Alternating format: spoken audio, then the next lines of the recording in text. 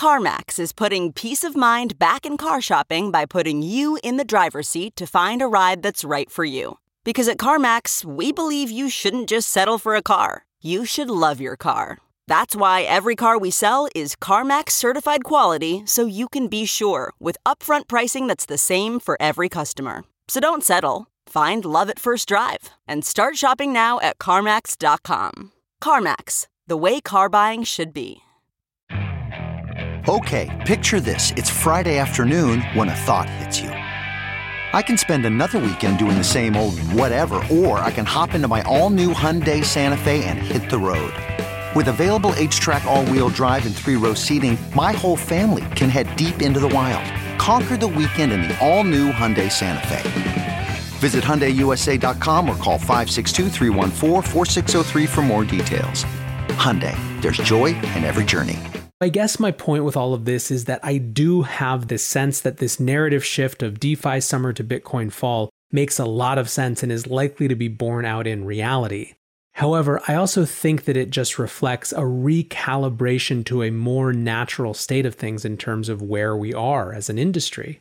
DeFi is the hot new speculator's paradise. However, Bitcoin never went away, truly. In fact, it just kept reinforcing its position as a mature asset in the macro context. Welcome back to The Breakdown with me, NLW. It's a daily podcast on macro, Bitcoin, and the big picture power shifts remaking our world. The Breakdown is sponsored by Crypto.com, Bitstamp, and Nexo.io, and produced and distributed by CoinDesk. What's going on, guys? It is Wednesday, September 30th, and today we are talking about, while it might have been a DeFi summer, it seems poised to be a Bitcoin fall. First up, however, let's do the brief. First on the brief, a quick follow-up to yesterday's discussion of Coinbase. Aside from sharing both sides of the response to Brian Armstrong's letter about trying to depoliticize Coinbase, my main takeaway was that apolitical is actually a political position. I thought, and I still think, that there would be, on the one hand, a lot of employees who liked this position, who liked the idea of checking certain political conversations at the door. I also thought that there would be many who wouldn't like this, who feel like it denies an entire part of themselves, who feel like there's a line that's not clear, who want to work for a company that is explicitly aligned with their values. Neither of these is by definition right or wrong, they're just different preferences. What's more, my feeling was that if this becomes commonplace, you're actually going to see the jobs marketplace start to follow the political balkanization that every other public sphere has gone through over the last however many years. Last night, we found out, perhaps unsurprisingly, that numerous employees apparently did have a problem with this policy, and we also got a leak of a letter from Brian Armstrong to the entire team. In that letter, he offers a significant severance package to anyone who doesn't agree with the new direction, and then basically says that if you haven't accepted this severance package by next week, or at least you haven't started a conversation with HR about it, that he was going to expect that even if you didn't agree with everything about the policy, you were going to respect it and move forward with the common mission, rather than dragging them back into rehashing old debates. Also, like I said yesterday, I think that the larger question here is actually about the role of corporations in society. It's much bigger than Coinbase specifically. Coinbase, for its part, has decided that this is going to be the new culture, period, which is 100% their prerogative as an individual company. The question really, to me, will be whether there are larger ramifications and ripples in terms of other companies following suit, or in fact going the exact opposite direction. Let's wait and see what happens next. Next up on the brief today, layoffs are ruining the V. There was a fair bit of talk last night at the debate, if you can call it that, about the shape of the economic recovery, with President Trump firmly in the V camp and Vice President Biden in the K camp. For me, I think it's entirely possible to reject a lot of the anti-billionaire rhetoric of Biden, while also recognizing that it's basically impossible to look at evidence and not see this as a K-shaped recovery. There are some parts of the market that have thrived and some categories of people in the market that have thrived and some who have it harder than ever. However, when it comes to this V-shaped or K-shaped recovery, when it comes to the idea of recovery at all, one of the big questions is whether short-term job losses will turn into something longer, larger, and more structural. Over the last couple of days, we've gotten a couple big and not so good pieces of news on that front. Disney is laying off 28,000 people in its domestic theme parks. These are workers who had been furloughed up to this point, which means that they're collecting health benefits but not pay. 2/3 of them are part-time employees, and this shows just how intensely political lockdown battles are likely to get. Disney is effectively blaming all of these job losses on the California government for not allowing them to open back up. Shell cut 9,000 jobs after its second consecutive quarterly loss, and this one is one of those second-order effects that we talked about in April and May.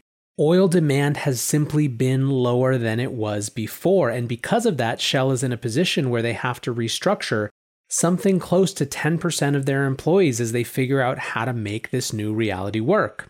Another one that reflects previous conversations we've had about the knock-on effects for the white-collar jobs that come after the first round of layoffs, KPMG Consulting, which is a tax, auditing, etc. type of consulting shop, is laying off 1,400 white-collar workers. Again, not hard to understand how this would happen. Companies that previously hired KPMG or had big contracts with KPMG are trying to reduce the amount of consulting that they need to the lowest possible amount, right, to make it through these challenging times. If you want to keep track of all these layoffs, see Sven Henrich's thread. He was our guest last week, and he has been keeping track of these sort of long-term, bigger-scale job losses on Twitter. And speaking of Sven, Sven's term is going to be our third stop on the brief today, stimulus optimism. So last night, futures were down after the debates, most pointedly around the idea of not having clarity even after the election.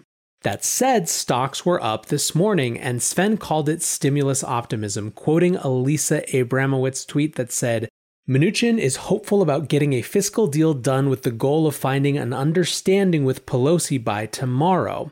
Mnuchin said, "I think there is a reasonable compromise here."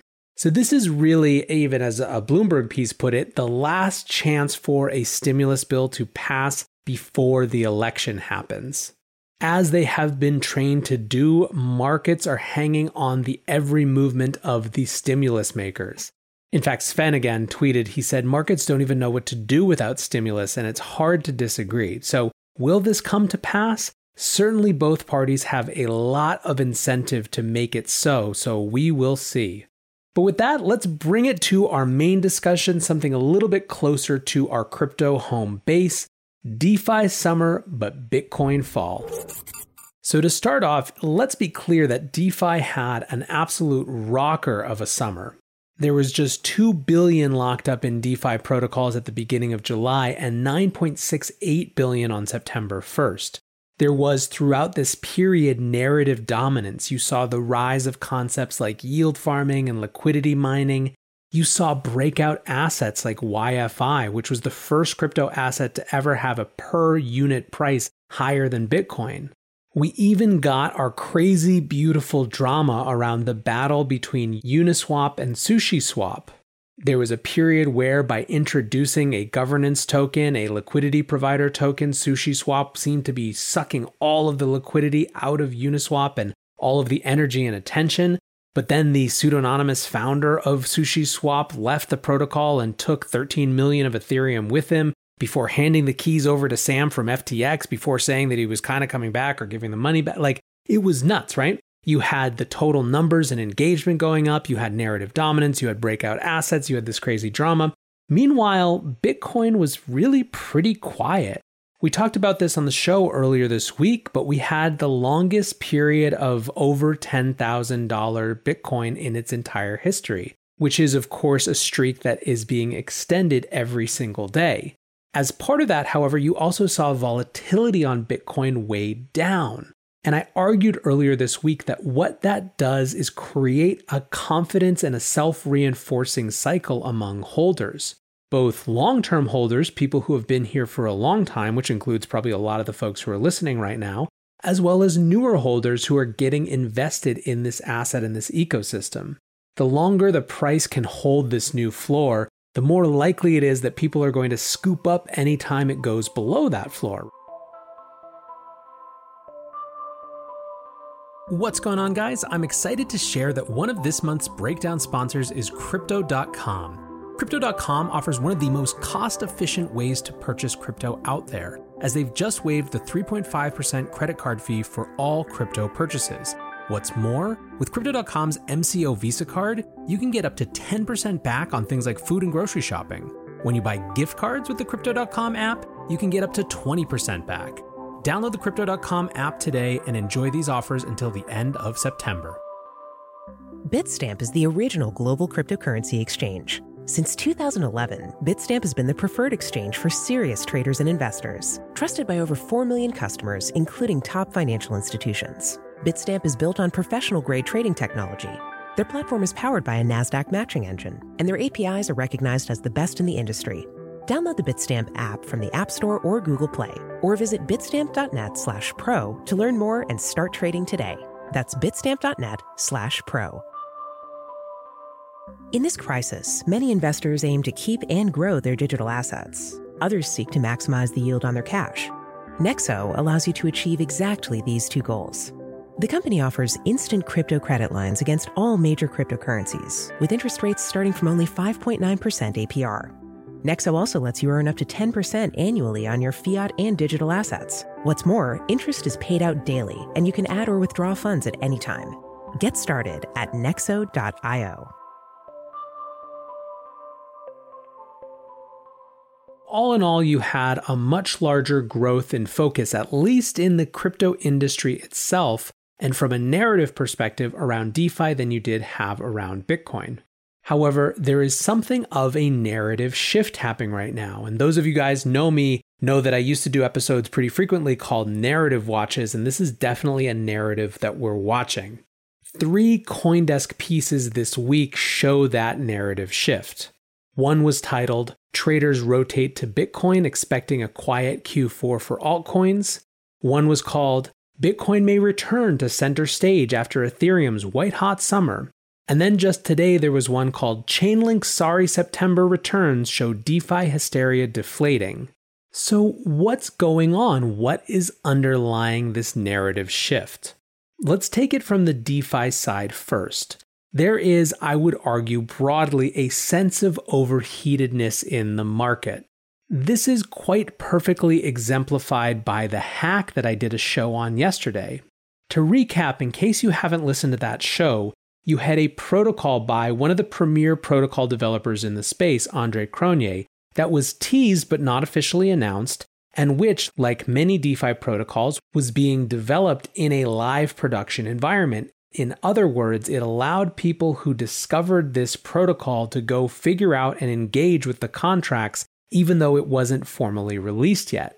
What happened is that something like $15 or $16 million went into these contracts, and then through an exploit, because again, this was unaudited software, someone was able to drain that entire amount. All of this happened, by the way, while this developer, Andre, was sleeping. This shows just how overheated this market is when people are playing Sherlock Holmes to find out what the next new DeFi protocol is and aping into it without any sense of even what it does. You know that there is something going on that's a little bit outside of fundamentals. And obviously I'm being kind of like reverse hyperbolic there. So there may be a sense of overheatedness in the market, but there is also some narrative shifting even within DeFi, right? At the beginning of the month, you saw a lot of people quickly move the narrative from some of the yield farming stuff that you had first seen to NFTs, non-fungible tokens, digital collectibles. Chao Wang, who was formerly at Messari, wrote, "DeFi to NFT was the fastest narrative shift I've ever witnessed, even by crypto standards." Of course, for many, NFTs are a subset or related to or a cousin of DeFi as a whole, and there are new yield farming things people are doing with NFTs as well. But regardless, the idea that even within DeFi there's some shifting narratives, I think, is a real thing. A second piece that shows this sort of sense of overheatedness, however, is just looking at the TVL growth this month versus the previous months. As I said, it went from $2 billion to $9.68 billion between the beginning of July and the first day of September to just under $11 billion today. So a $7.5 billion gain for July and August into just a $1.5 billion gain or less for September. Within that, of course, a lot of what's driving that is that specific assets fell. Going back to that article whose title I quoted before, Chainlink specifically fell 42% in September. Let's shift then to the Bitcoin side of this narrative shift, and part of it is just a natural reset within the industry, right? Kyle Davies of Three Arrows basically argued that Bitcoin became, quote, under-owned during the DeFi boom because people were so focused elsewhere. He said the market owns too much stablecoins and non-Bitcoin. What's more, we can see the recalibration in a number of statistics that relate Bitcoin and the rest of the industry. Specifically, let's look at the implied volatility spread. And I'm going to quote from that earlier Coinbase article that I mentioned, Bitcoin may return to center stage after Ethereum's white-hot summer. The spread between the 6-month implied volatility for Ether and Bitcoin, a measure of expected relative volatility between the two, fell to a 2.5-month low of 4% over the weekend, according to Skew. The metric has declined from 21% over the past 4 weeks. The spread's reduction indicates that the market doesn't expect a lot of dispersion between the two coins and foresees either trading in line with Bitcoin in the near term. Skew's CEO, Emmanuel Go, said the decline could signal a change in market leadership back to Bitcoin after a couple months' focus on the Ethereum complex. So basically, in this way, if you assume that Bitcoin is the epicenter of the crypto market in general, but during this period of mega hype and rapid acceleration of DeFi, ETH took more of the center stage, this looks like something of a natural reset as DeFi pulls back a little bit. However, I think that in many ways, this narrative shift of Bitcoin fall has more to do with the dominance of macro factors. One of these macro factors is COVID return fears. We've pointed this out a number of times over the last few days, but you're seeing the return of lockdowns in Europe. You're seeing the UK having higher growth numbers than the first wave. You saw New York City having a daily positive rate of over 3% for the first time in months following air travel from Europe. And all of these things, of course, if we want to try to draw the lines ultimately to Bitcoin, point to more stimulus, point to more risk to the dollar, point to more potential currency debasement, point to more effectively money printer go burr. At least that's the narrative. We can get into the complexities of that another time, but the reality is, if that people expect that money engine to rev up, they also expect that people would expect to see things that hedge the money printer rev up as well. A second macro factor, however, just has to do with election volatility, and people perceive Bitcoin to be a good asset to have when everything else is volatile, when everything else is crazy. Anecdotally, you saw a ton of this last night. So many people crushed the Twitter algos by having a "this is bullish for Bitcoin" tweet after that absolute farce of a showing we saw from these two candidates last night. So what to make of it all? How much is this a real shift versus a narrative shift? First is, there's certainly plenty of evidence to counter the idea that DeFi is somehow off focus. Just today, we saw a new fund announced from Compound's Robert Lesher with new money from Mike Novogratz.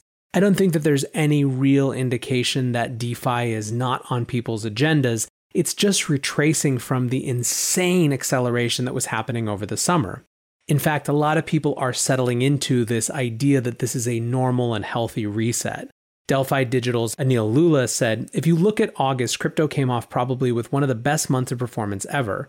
So I don't think it's unusual to see a breakdown, a little dip like this. Likewise, I think that the macro factors that make Bitcoin long-term appealing never really disappear, even if they move out of the spotlight. That said, narrative is key to driving inflows of new investors. It did matter, for example, when Paul Tudor Jones released his report about the great monetary inflation in Bitcoin. So I guess my point with all of this is that I do have this agreement, this sense that this narrative shift of DeFi summer to Bitcoin fall makes a lot of sense and is likely to be borne out in reality. However, I also think that it just reflects a recalibration to a more natural state of things in terms of where we are as an industry. DeFi is the hot new speculator's paradise that has tons of potential in a lot of people's minds for many interesting things in the future, and certainly plenty of opportunities to make money or get wrecked right now, and that's what the summer was all about. However, even as that was happening, Bitcoin never went away, truly. In fact, it just kept reinforcing its position as a mature asset in the macro context. To the extent it reaped some of the benefits of that this fall, wonderful for all of us holders, but ultimately it's just one more piece of evidence in a long-term conviction cycle. Anyways, guys, let me know what you think. Are you seeing this narrative shift as well, or is this just me? With that, I'll wrap. I appreciate you listening, and until tomorrow, guys, be safe and take care of each other. Peace. How powerful is Cox Internet? Powerful enough to let your band members in Vegas, Phoenix, and Rhode Island jam like you're all in the same garage. Get gig speeds powered by fiber from Cox. It's internet built for tomorrow, today. Cox, always building better. Download speeds up to 1 gigabit per second. Cox Internet is connected to the premises via coaxial connection. Speeds vary and are not guaranteed. Cox terms and other restrictions may apply. Save a little more this month. Chime checking accounts have features like fee-free overdraft up to $200 with SpotMe and no monthly fees. Open your account in minutes at chime.com/goals24. Banking services and debit card provided by the Bancorp Bank N.A. or Stride Bank N.A. members FDIC. SpotMe eligibility requirements and overdraft limits apply.